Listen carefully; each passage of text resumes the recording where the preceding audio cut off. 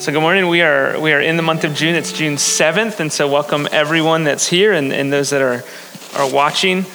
Just at the outset, I just want to, make a plea to you on my behalf. I know that many of you do pray for me, and I'm thankful for that. But I'm just making an explicit plea now for you to pray for me. We're all going through this together, but I find myself often as a pastor not knowing how to lead through all that's going on. I mean, the pandemic was one thing, and now we have this cultural moment that we're in, and so just please pray. In fact, one pastor said, he described it well. He said, we're all, talking about pastors, we're all trying to delicately navigate discussions on race, racial tension, COVID-19 reopening plans, in addition to our own fear and anxiety. We are weak, stressed, and tired, but grateful for the opportunity to serve. And so that is true for me.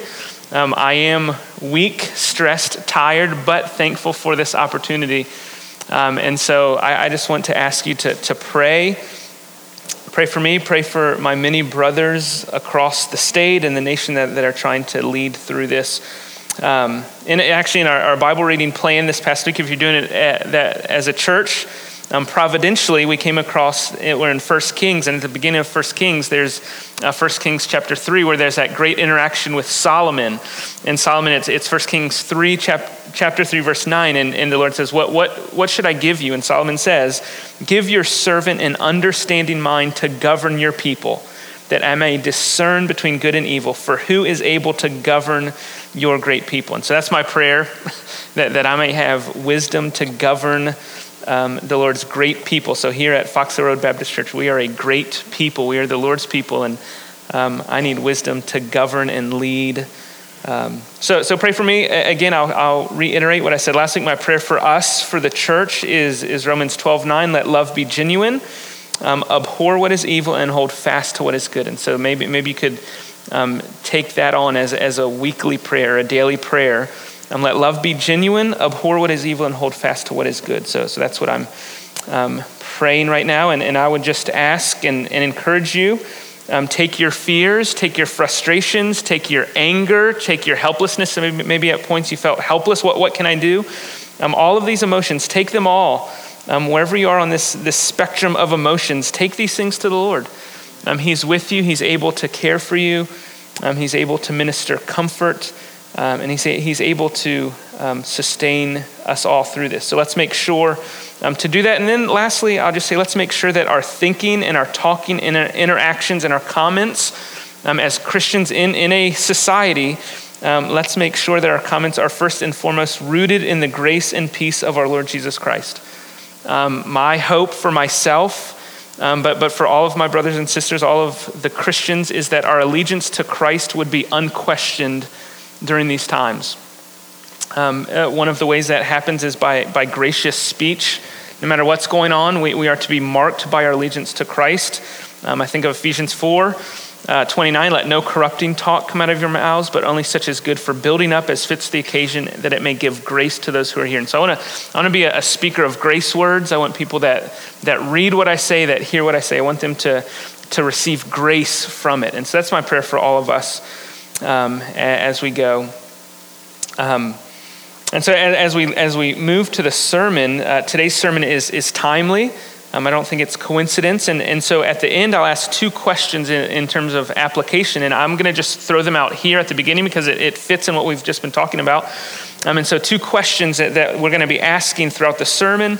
And so I'm just going to tell you now two questions that you can be thinking on today and then this week. The first question is, am I growing in Christ likeness?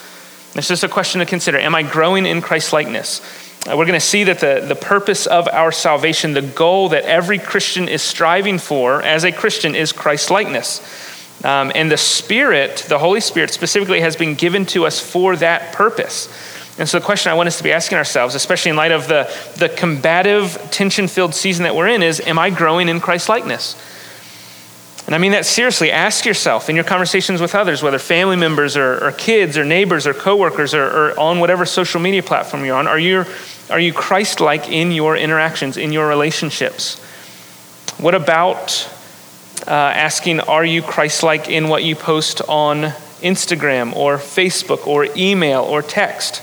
Would those who follow you recognize that you are a Christ follower? That's a question. And again, I'm asking myself, are you using platforms to be an example? Or has social media become a place to vent your frustrations or to criticize this person or that person? Is your identity, is my identity as a Christian, as a little Christ, as a Christ follower, what drives our use of social media? Or in my case, something I'm asking very specifically is, does my browsing of social media help me or encourage me in my pursuit of Christ-likeness? Or does it hinder it? Because if it's not helping me grow in my pursuit of Christ, in my conformity into his image, if it's not helping, even if it means being out of touch with what's going on, even if it means losing contact with some distant friends, if my holiness is at stake, if my growing in Christ-likeness is at stake, it's not worth it. And so I must stop justifying or trying to justify, and we must ask ourselves, is this helping me? Because we want to fill our lives with things that are encouraging our growth in Christ-likeness. And so if we find things that aren't, we ought to stop it. We ought to cut off our right hand or pluck out our eye, as Jesus encouraged us when sin is at stake. And so we're going to see the Spirit has been given to transform us, to conform us into the image of Christ. And that process was difficult long before social media and what's going on in 2020. The process has always been slow, and our terrain is always uphill, but we still have hope. And so we ought to do all we can do to pursue those things intentionally. And then the second question to be asking is how is the doctrine of creation, and I mean that specifically referring to the idea that all men and women, boys and girls, all people are created in God's image. So when I say doctrine of creation, I mean specifically that all people are created in God's image. How is that doctrine shaping how I'm thinking about current cultural issues? And so we ought to, we're going to see in the sermon, the fact that every other human being on this planet bears the image of God demands that I interact with them with a certain sense of respect, and I grant them dignity that is owed merely by the fact that they are image bearers. And so to ask it from a negative perspective, are there ways that I'm demeaning my fellow image bearers? And so I would ask that racially. Are there ways that I'm demeaning those of a different race? Are there ways that I'm demeaning those of a different political bent? Are there ways that I'm demeaning those of another economic bent? Well, we all have categories or groupings that we fit in, right? I'm not denying that. We all fit in racial or political or economic categories. Those groups and categories exist. I'm not saying they don't, but what I am saying is that the way I treat those in other categories, those not like me, whether it's race or politics or economics, whatever it is, as a Christian, those who disagree with me, those that I disagree with, must first and foremost be treated with respect and dignity and love. And it doesn't matter how they treat me. It's not, well, I'm going to treat you the way that you treat me. No, it's I'm going to treat you the way I want to be treated. I'm going to treat you the way that I'm called as a Christian to treat you. I'm called to love you, to respect you, to give you dignity that you deserve. And so as Christians, I just, and again, this is as much for me as for you, but as Christians, our view of the world must be different than the world's view of the world. It has to be. That's what makes us Christians. We have a Christian view of the world. And if we find ourselves viewing the world the way that the world views the world, we're missing something. And so those are the two questions for our time, our current situation, but also questions for our sermon that we'll come back to at the very end. Am I growing in Christ-likeness? And am I treating my fellow image bearers the way that they deserve to be treated? So that's kind of a preview. That's our introduction, our welcome this morning. So as we continue, before we pray, I'm going to read from Exodus chapter 3. So Exodus chapter 3, this is a well-known occurrence in the life of Moses at the outset of his ministry.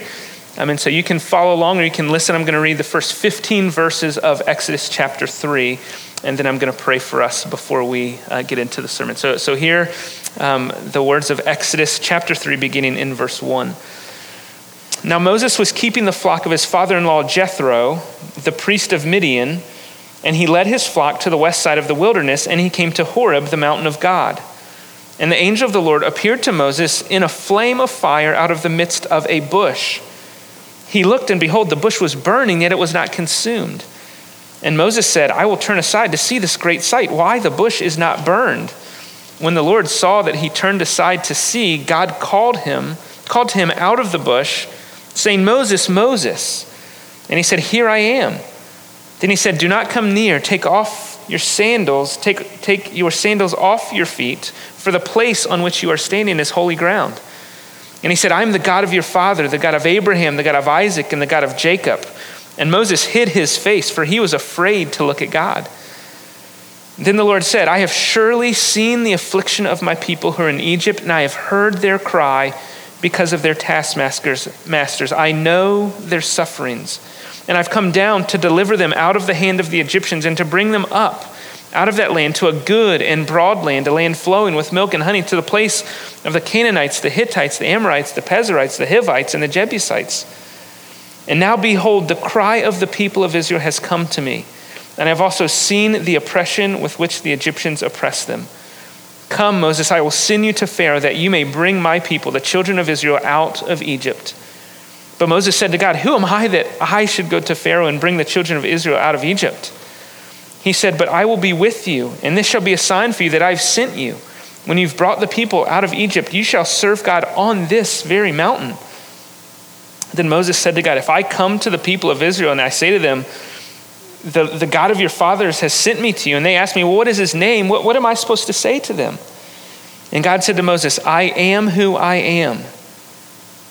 And he said, Say this to the people of Israel, I am has sent me to you. God also said to Moses, Say this to the people of Israel, the Lord, the God of your fathers, the God of Abraham, the God of Isaac, the God of Jacob, has sent me to you.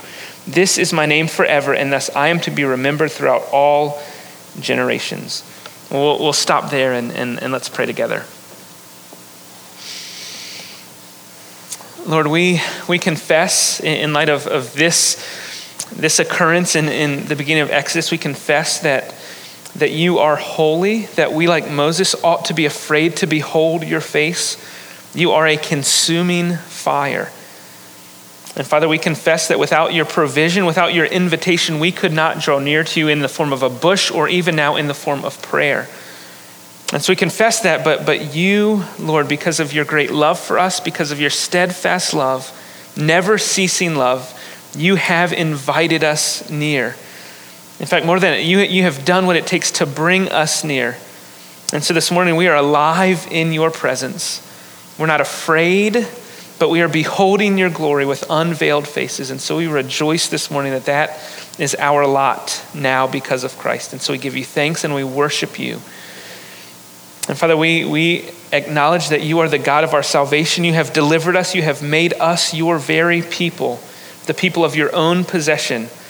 And as your people, we long to honor you and to obey you. We long to represent you well in this broken and fallen world. And so, Lord, we ask that you'd forgive us for failing to do so.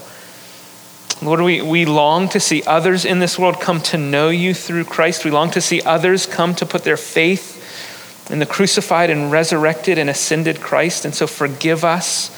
We ask for not prioritizing evangelism and not for speaking up when we've had opportunities. Lord, you are the God who sees the affliction of your people. You're the God who hears the cries of your people. You're the God who knows the suffering of your people. You're not unacquainted with grief and sorrow and suffering. And so I pray, Lord, that your people would find great comfort in you right now. We recognize that the sufferings of your people are diverse. We're a diverse body, but we all experience suffering. And so I pray that you would draw near to your people in the midst of their suffering. And Father, I pray this as generally and as comprehensively as possible, that you would comfort your people. Would you be near to the brokenhearted now? Father, we pray, continue to pray for our leaders. Would you grant wisdom to the men that you have placed over us, for Mayor Tuck, for Governor Northam, for Senator Kaine and Senator Warner, and for President Trump. For all of these men that you've put in places of authority, we ask you would grant them wisdom.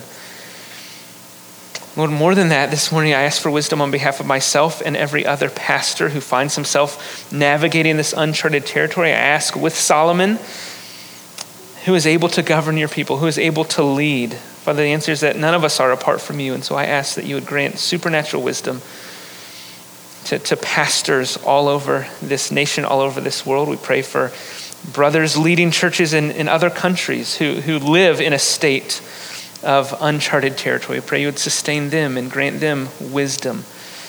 I pray for encouragement and hope and perseverance. Lord, for the specific needs of our church family, we pray this morning for Maria Palmer. We pray that you would help her continue to recover from her infection. We pray that she might be guarded from further complications. Give her comfort and peace. Lord, we pray for Frances Hartman this morning, as even now she's in Centera in an ICU unit in light of her stroke last night. We thank you that Cindy and others were able to get her to the hospital soon.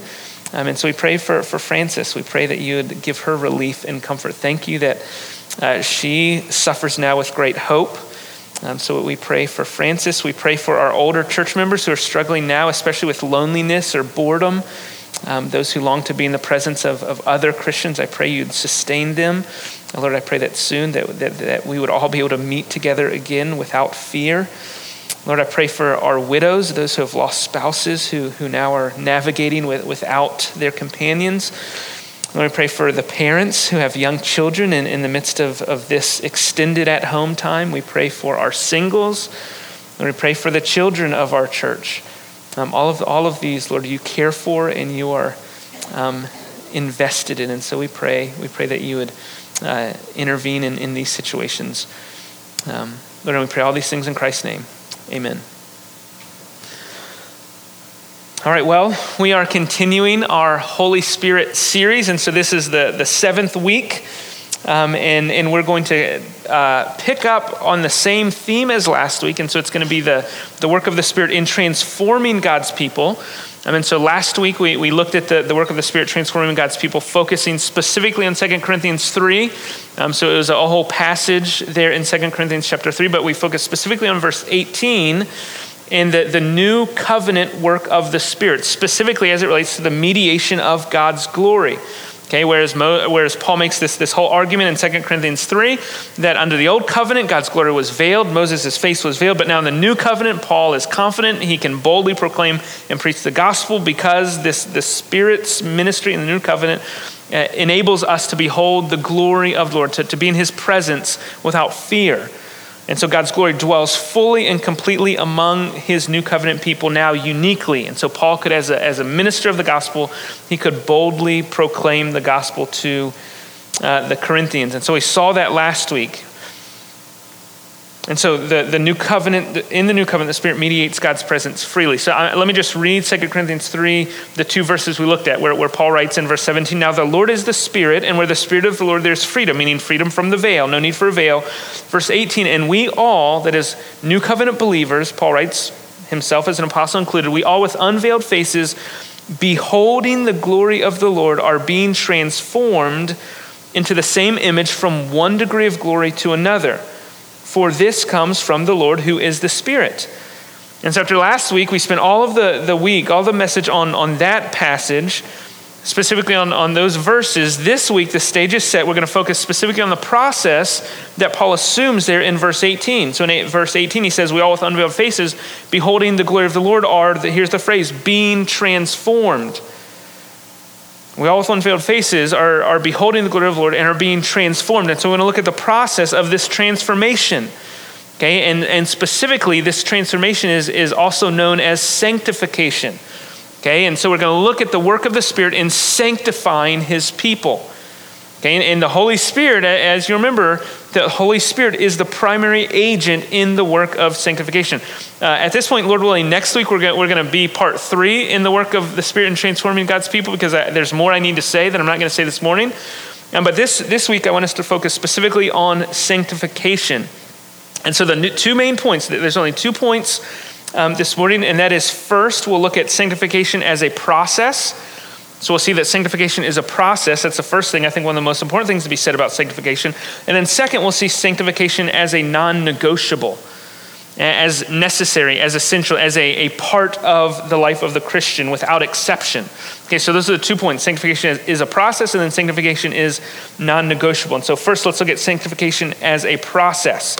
Okay, so as we look at this, I want you to recognize that this transformation is the purpose of your and my salvation. This transformation, this pursuit of sanctification, this process of sanctification is the result of being born again. Okay, we looked at regeneration several weeks ago. We are born again for the purpose of growing in our holiness and for the purpose of becoming sanctified. In the same way that once a child is born, typically there is a normal progression, a transformation. This is the same. The Spirit gives us new life, but he doesn't leave us there. He then transforms us gradually and conforms us more and more into the image of Christ. And so the phrase that I want us to if you're not familiar with, I want you to be aware of and come to know is the phrase progressive sanctification. Okay, so this idea, what I'm going to be saying, what summarizes this first point that sanctification is a process is the phrase progressive sanctification. And so if you're a believer, you're in the middle of the process of progressive sanctification. And so the goal of the Holy Spirit in your life and my life is to transform you and me into the image of Christ, to make us like Christ. You could put it this way: the Holy Spirit has been given to you in order to sanctify you, to make you holy. And so when you talk about sanctification, we're talking about becoming more like Jesus. Christoformity is what it was sometimes known as historically. So if you read some of the older Christians from ages past, they talk about Christoformity. That's simply being conformed into the image of Christ. We use the term Christ-likeness. Okay, so we're on this process. Now, that's what 2 Corinthians 3 talks about, where this transformation from one degree of glory to the other. Right? We're being transformed by the Spirit, and it's this process, one degree to another. So when you become a Christian, you are not made practically holy to its fullest extent. Yeah, amen. I'm not as holy as I ought to be. It doesn't happen. So maybe you became a Christian. Maybe you've told someone, hey, if you follow Jesus, he's going to make everything better. Maybe you hear that on TV. That doesn't happen. It's not a switch that's flipped, that every problem that you once had, that every addiction you once had, that every struggle you once had is automatically eliminated. That doesn't happen. We are progressively transformed from one degree to another. And sometimes the Lord uses circumstances to conform us, to transform us. And so it's a process. And so when I talk about sanctification, I'm talking about this idea of progressive sanctification. Now we're not going to go into this here, but just so you know that sometimes when sanctification is mentioned in the New Testament, it's referring to an idea of a definitive sanctification or a positional sanctification. Okay, so that's a once for all act, a definitive act. So we've been sanctified. Okay, so sometimes the New Testament talks about that. So for instance, Paul in 1 Corinthians 1 writes, to the church of God that is in Corinth, those sanctified in Christ Jesus. He's not talking about, he doesn't say, well, those in Corinth, they're as holy as they ought to be, practically. No, he's talking about they have been set apart. They are devoted to God. Right, so that's the definitive sanctification. Or later in 1 Corinthians, Paul writing again to the Christians says, and such were some of you. So he talks about all these characteristics of a sinful person. He says, as such were some of you, but you were washed, you were sanctified, you were justified in the name of the Lord Jesus Christ and by the Spirit of our God. And so this idea of this separation, you were sanctified. It was a past act. And so in these cases and others, the idea of sanctification is decisive, a once for all definitive act. One author, one theologian explains that definitive sanctification refers to the gracious move of God to set a people and a person apart for himself. So sanctification in terms of devoted for God. And so there were tools in the temple that were to be sanctified. They're to be set apart. So they were for a specific purpose. And so Paul, or in other authors in the New Testament, when they talk about definitive sanctification, it simply means you've been set apart. It's happened. It's happened once for all. And that happens at conversion. And this idea, definitive sanctification, is the most common in the New Testament. So sometimes it's referred to as positional sanctification or definitive sanctification. Okay, so that's one aspect of sanctification. If you're interested in learning more about that, if you got an itch to read now, two books on this topic specifically are one called Possessed by God, by a guy named David Peterson. Another one is called Devoted to God by Sinclair Ferguson. And both of those focus on the definitive act of sanctification. However, that isn't the sense that we're talking about here today in terms of the transformation brought about by the Holy Spirit. And so when I talk about sanctification, I'm talking about this progressive process. And so one theologian, listen to the definition he gives of sanctification in this sense. Sanctification is the process, quote, by which the believer is gradually transformed in heart, mind, will, and conduct, and conformed more and more to the will of God and to the image of Christ. Okay, the process by which the believer is gradually transformed in heart, mind, will, and conduct. You know, the holistic process, all aspects, our whole person is transformed gradually, and he conformed more and more to the will of God and to the image of Christ. Okay, so that's the definition. That's what I'm talking about. Another author, the process by which God works to make his children holy in character. That's a more simple definition. So that's what we're talking about here with sanctification. And this process, this transformation is what every Christian is in the middle of. Right? So every Christian is being sanctified in this sense progressively. And so if you're a Christian, you look ahead of you, you have farther to go. But you can look behind you and see, I'm not where I used to be. Right? This ought to be the location of every Christian on this road. In terms of illustration, I thought about this. Think about Interstate 64 as an illustration of the Christian life. And so Interstate 64, it runs all the way from Norfolk in the east, as far as I could tell on Google Maps, to St. Louis in the Midwest. Now that's a long interstate. It's a long road. And so envision that as a picture or an image of the Christian life. Now, depending on whether you prefer the Midwest or the East Coast, you can decide what the end point is. But my point is that we're all on the same road. Either we're going towards the Midwest, and that's heaven, or the East Coast, which as a Virginian, that's where we're headed. Right? But so we're all on the same road going towards the end point. We're all on the same road, though we're not all at the same point on the road. And so maybe you're at a different milepost than your spouse or than your neighbor, but you're still on the same road. You're still in this same process. We're going the same direction toward the same endpoint. We're not all going the same speed limit. In fact, some of you are going way slower than you used to go. Or maybe you're fluctuating. In some seasons, some years, you're thinking, wow, I'm flying. And then some you think, what's wrong with this car? Why won't it go faster? The point is that we're all on the same road going the same direction toward the same endpoint. Some of us have older, more worn down cars than others, right? Some are closer to the final destination than others. The point isn't the difference. The point is that we're all going the same direction, and we are all being moved along, propelled forward, making progress because of the work and ministry of the Holy Spirit. And this work is present in every single Christian. So I want you to walk away knowing that sanctification is a mark of regeneration. If you are born again, if you're a Christian, you are in process. It also means that to be a Christian, to be truly born again, means that it's impossible to show no signs of growth. It's impossible to show no evidence of sanctification, or at least to have no desire to obey Christ. It's impossible for the Christian, for there to be no desire to stop sinning or to fight sin. Right? If you're born again, if you have the Spirit, you are going to desire growth in this way, because that is what the Spirit does. Christians have the Spirit, and Christians grow in Christ-likeness. And the Holy Spirit is the primary agent in the transformation process of God's people. He is at work transforming every single believer. If you don't see it, if you don't feel it, trust that the Spirit has been given to you for that explicit purpose. And He's at work to make you more and more like Christ. Which leads us, secondly, not only is it a process, but secondly, it is a non-negotiable. And so we see this sanctification is non-negotiable. Now, when I say that, I mean that for every Christian, every single person who's repented of their sin and put their faith in Christ, for every new covenant believer who's received the Holy Spirit, sanctification is a non-negotiable. It must be present. In fact, as we've seen, this process is one of the primary purposes that we have received the Spirit. We've received Him for this purpose, to have the Spirit is to be in process of sanctification. So one of the primary reasons we have the Spirit is not for supernatural gifts, not for anything that we do, but who we become. And it takes the third person of the Trinity to accomplish that. We can't do it ourselves. We need the Spirit.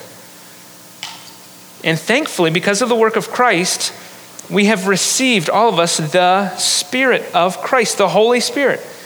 And so the category of an unsanctified Christian is an oxymoron. It doesn't work. And so as we think about sanctification as non-negotiable, I want to give you two reasons why it is non-negotiable. First, it's non-negotiable because of creation, or because of the created order. Okay, so first let's look at it's non-negotiable because of creation. And so placing sanctification within the larger context or the bigger picture of the Bible helps us to see the significance and the necessity of sanctification. And so in this sense, think of sanctification as an act of restoration, of restoring something. What I mean is think about this. Think about salvation and the ensuing sanctification as a return to Eden. As a return to Eden. Consider that in saving us, God has instituted the very means by which we are able to dwell with him in his presence as his people, in his place. That's what Eden was. God's rule over God's people in God's place. That was Eden. That was perfection. Salvation, God accomplished salvation so that might happen again, that we might be his people under his perfect rule in his perfect place. And so we are saved to be restored to Eden, to the new heavens and the new earth, the new garden city, as the book of Revelation would describe it. And so this is where sanctification falls in. We are being conformed into the image of Christ so that we can forever physically dwell with the Lord. It is necessary for us. I mean, think about the creation account, Genesis 1 and 2. God creates the first man and woman in his own image, right? He created them male and female in his own image. Okay, men aren't more image bearers than women, right?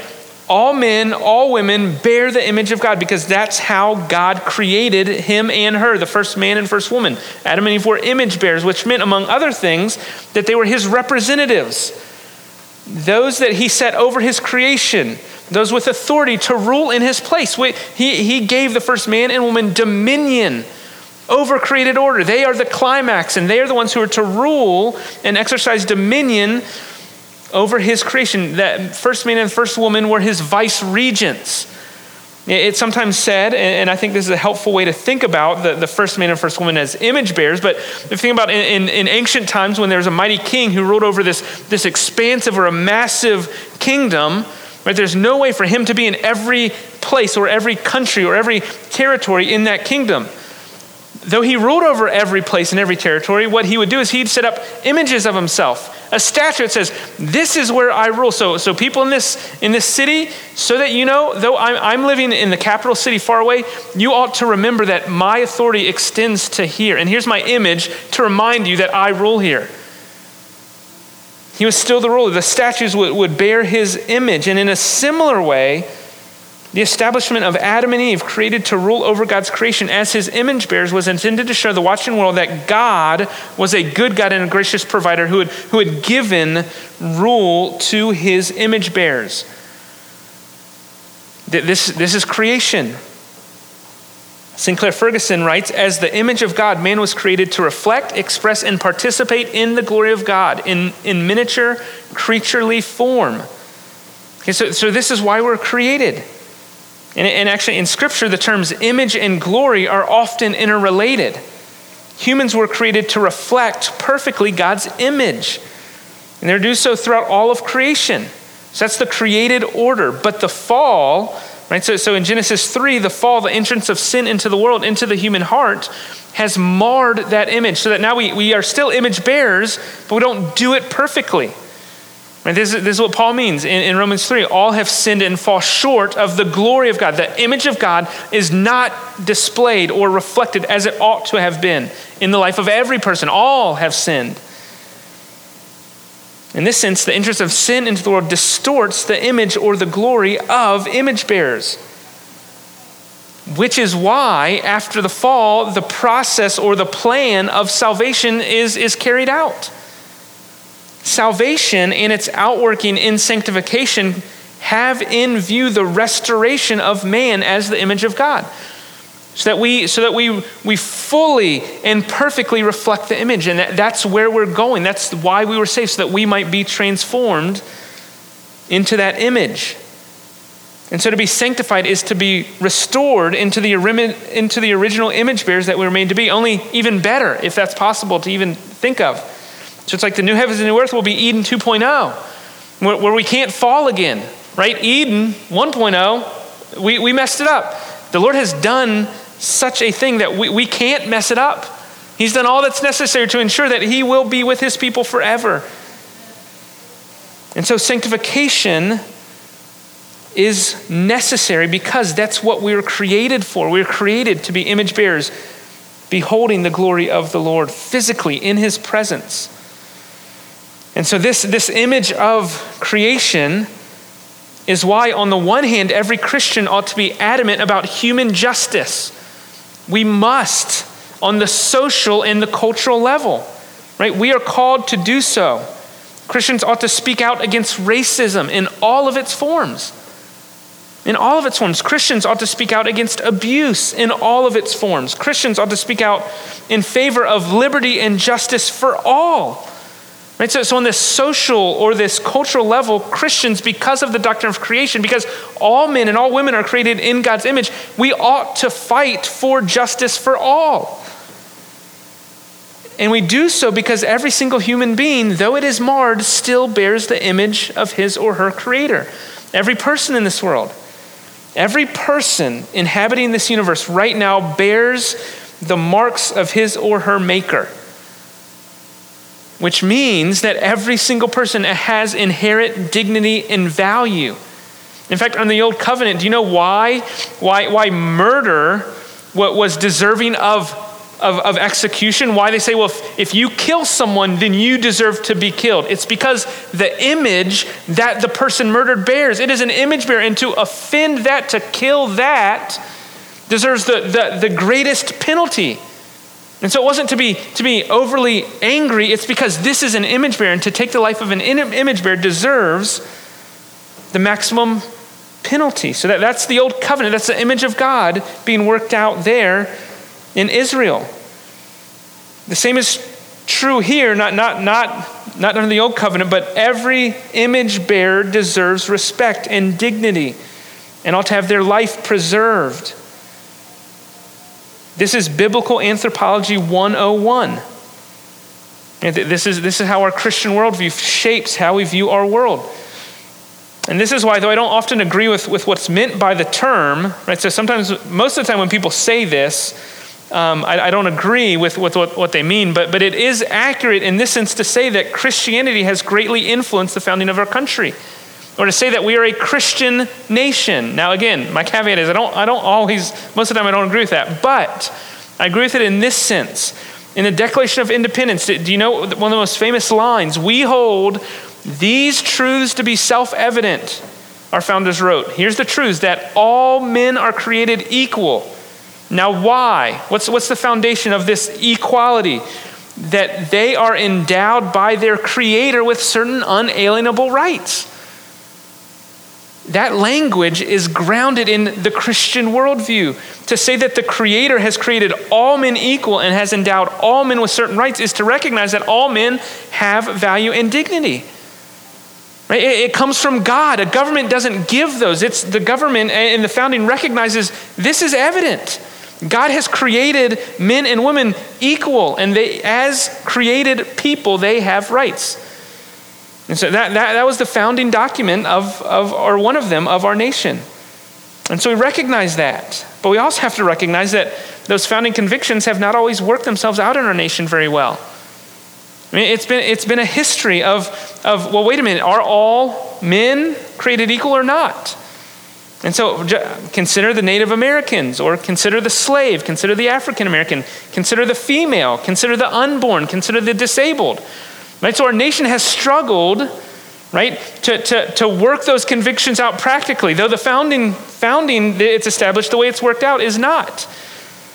The United States of America has always been a little bit behind when it comes to the outworking of our founding convictions, but the Christian ought to have no problem getting on board with unalienable rights. This is how the doctrine of creation shapes how we view our world, with equality of all image bearers. This is a biblical worldview. Okay, so that's the first thing. We ought to view the world in this way. However, now here's a big however. Justice and equality on the social or cultural level is never enough and never will be. Restoration that only addresses these horizontal relationships can never accomplish what every fallen image bearer most needs. And so the true realization of these inalienable rights, the true experience of life, liberty, and happiness can come only not from social or cultural restoration, but through reconciliation with the Creator who made men and women in his own image. Right? God must be the source of accomplishing and living out these inalienable rights.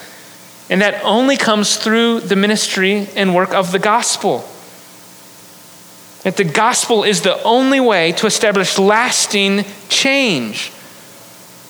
The gospel is the only source. And so as Christians, we ought to pursue justice on the horizontal levels, so we ought not to be afraid to speak up for our fellow image bearers, but we also must not assume that any lasting or real solution can come from anything short of reconciliation with God through Christ. Social and cultural justice is a start, but it must not be the end or final destination. Reconciliation with God the Creator must be the end goal for every Christian. And this happens only, as I said, through the proclamation and the advance of the gospel.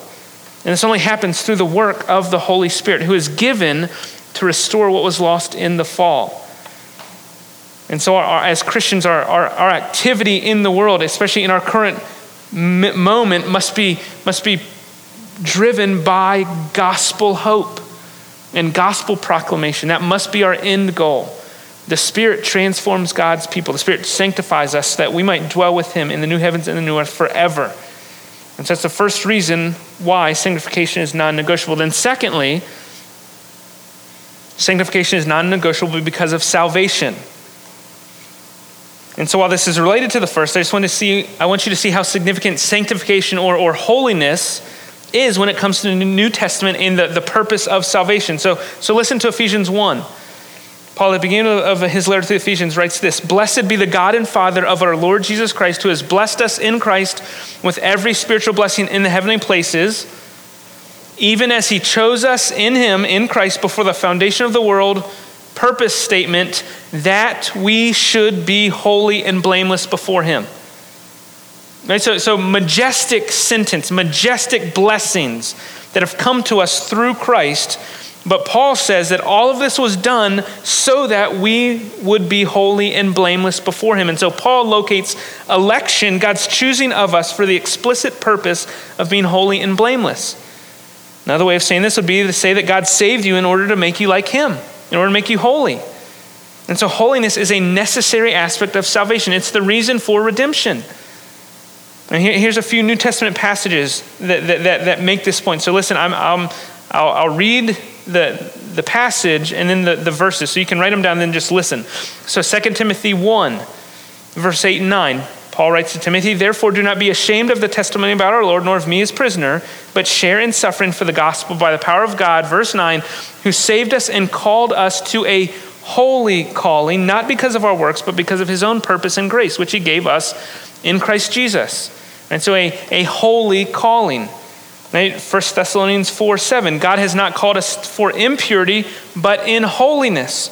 Right? That earlier, a few verses up in 1 Thessalonians 4, Paul says, "This is the will of God for you, your sanctification."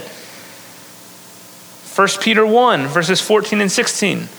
Peter writes, "As obedient children, do not be conformed to the passions of your former ignorance, but," instead of being conformed to the passions of your former ignorance, "but instead of doing that, as he who called you is holy, you also be holy in all your conduct." This is ethical. This is practical holiness. Be holy in all your conduct. "Since it is written," Peter writes, and he quotes Leviticus, "you shall be holy, for I am holy."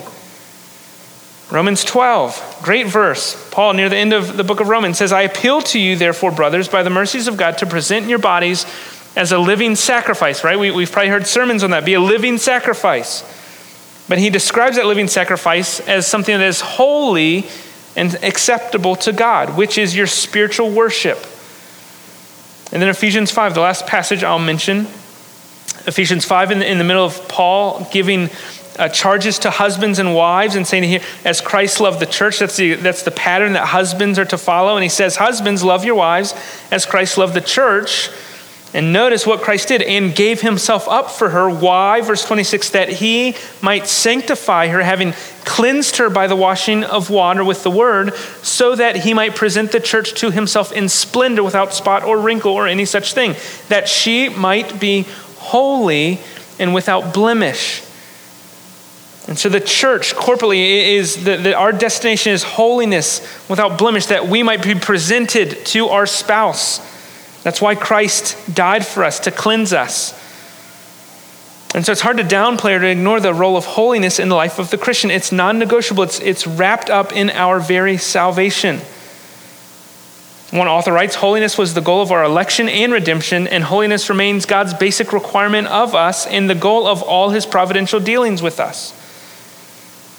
Ephesians 2, thought about Ephesians 2, verse 10. Every Christian is God's workmanship created. Why? Why have we been saved? Why have we've been saved by grace? We're God's workmanship created in Christ Jesus for good works, which God prepared beforehand that we should walk in them. This is practical holiness. And this process of sanctification, of growing in Christ-likeness, is non-negotiable for the Christian.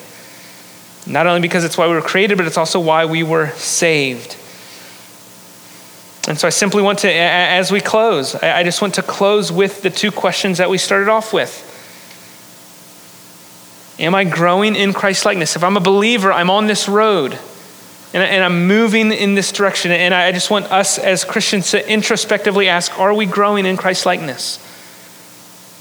What are some ways? Write down, journal, take inventory. What are ways that you are growing in Christ-likeness? What are ways that you see that you lack Christ-likeness, that you need further growth?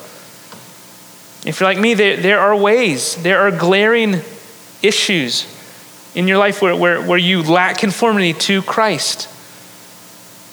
And so as we ask this, we don't do so to discourage ourselves, but to be reminded that we've been given the Spirit to help us to grow in these areas. And so identify these areas and pursue them. And that's going to be the subject of next week. How does this process work? How do we actually grow? And so we'll look at that next week. But we ought to be asking the question, am I growing in Christ-likeness? And the second, how's the doctrine of creation, specifically of all people being created in God's image, how's that shaping how I'm thinking about cultural issues? We must be Christian first and foremost. And so I want our Christian identity to shape how we view cultural issues. And yes, we're going to have, even among Christians, we are going to disagree on some of these cultural issues. I'm not saying that we must not disagree. I'm saying that how we disagree must be rooted in our identity as brothers and sisters, as Christians. And how we interact with those who are not Christians certainly must be shaped by and rooted in our identity as Christ followers. And so we have to treat others with respect and dignity. And so my hope, this is my hope, my prayer for myself and my prayer for you, is that we might rise to the occasion that's before us. That we have a situation that is unique. We have an opportunity to rise to the occasion before us. And my prayer is that we as God's people might not be dragged down into the division, into the political or the cultural division. I'm praying against that. I don't want us to be dragged down. Instead, I want us to shine. I want the church to rise up and shine. This is the prayer of Paul in Philippians 2:14, where he says, do all things without grumbling or disputing, that you may be blameless and innocent, children of God without blemish in the midst of a crooked and twisted generation, among whom you shine as lights in the world, holding fast to the word of life. And so the way we live our lives before others in the midst of a crooked and twisted generation, let's not be mistaken. We are in the midst of a crooked and twisted generation. And the way that we live our lives is either going to be, according to Paul, a shining light or a burnt out bulb. And a burnt out bulb makes no difference whatsoever in a dark and twisted generation. And Paul, we shouldn't forget that Paul seems to think that grumbling or complaining or arguing or disputing fall under the category of burnt out bulbs. Don't miss that. Paul says, do all things without grumbling or disputing, that you may be a light that shines. And so I want to be someone who holds fast to the word of life, as Paul says in Philippians 2:16, holding fast to the word of life. That's how we shine like lights. I want to be someone who holds fast to the word of life. I want to be a Bible person. I want to be a Christ follower. I want to be a light. I want to be a voice of compassion and justice. I want to be blameless and innocent without blemish. And I know, based on what we see in the work of the Spirit, I know that every Christian deep down resonates with that desire because we have the Spirit. And so my hope is that we, by the Spirit, are continually transformed, that we keep in step with the Spirit. We don't grieve the Spirit, but that we are led more and more by the Spirit, and that in doing so, we hold fast to the word of life and shine like stars, like bright lights.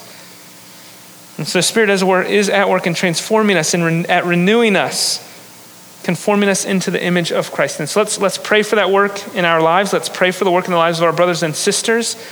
And let's pray for the opportunities before us. Let's not miss our chance, because we have a great opportunity, but more importantly, we have the Spirit who's been given to us for this time and purpose. Well, let's pray as we close.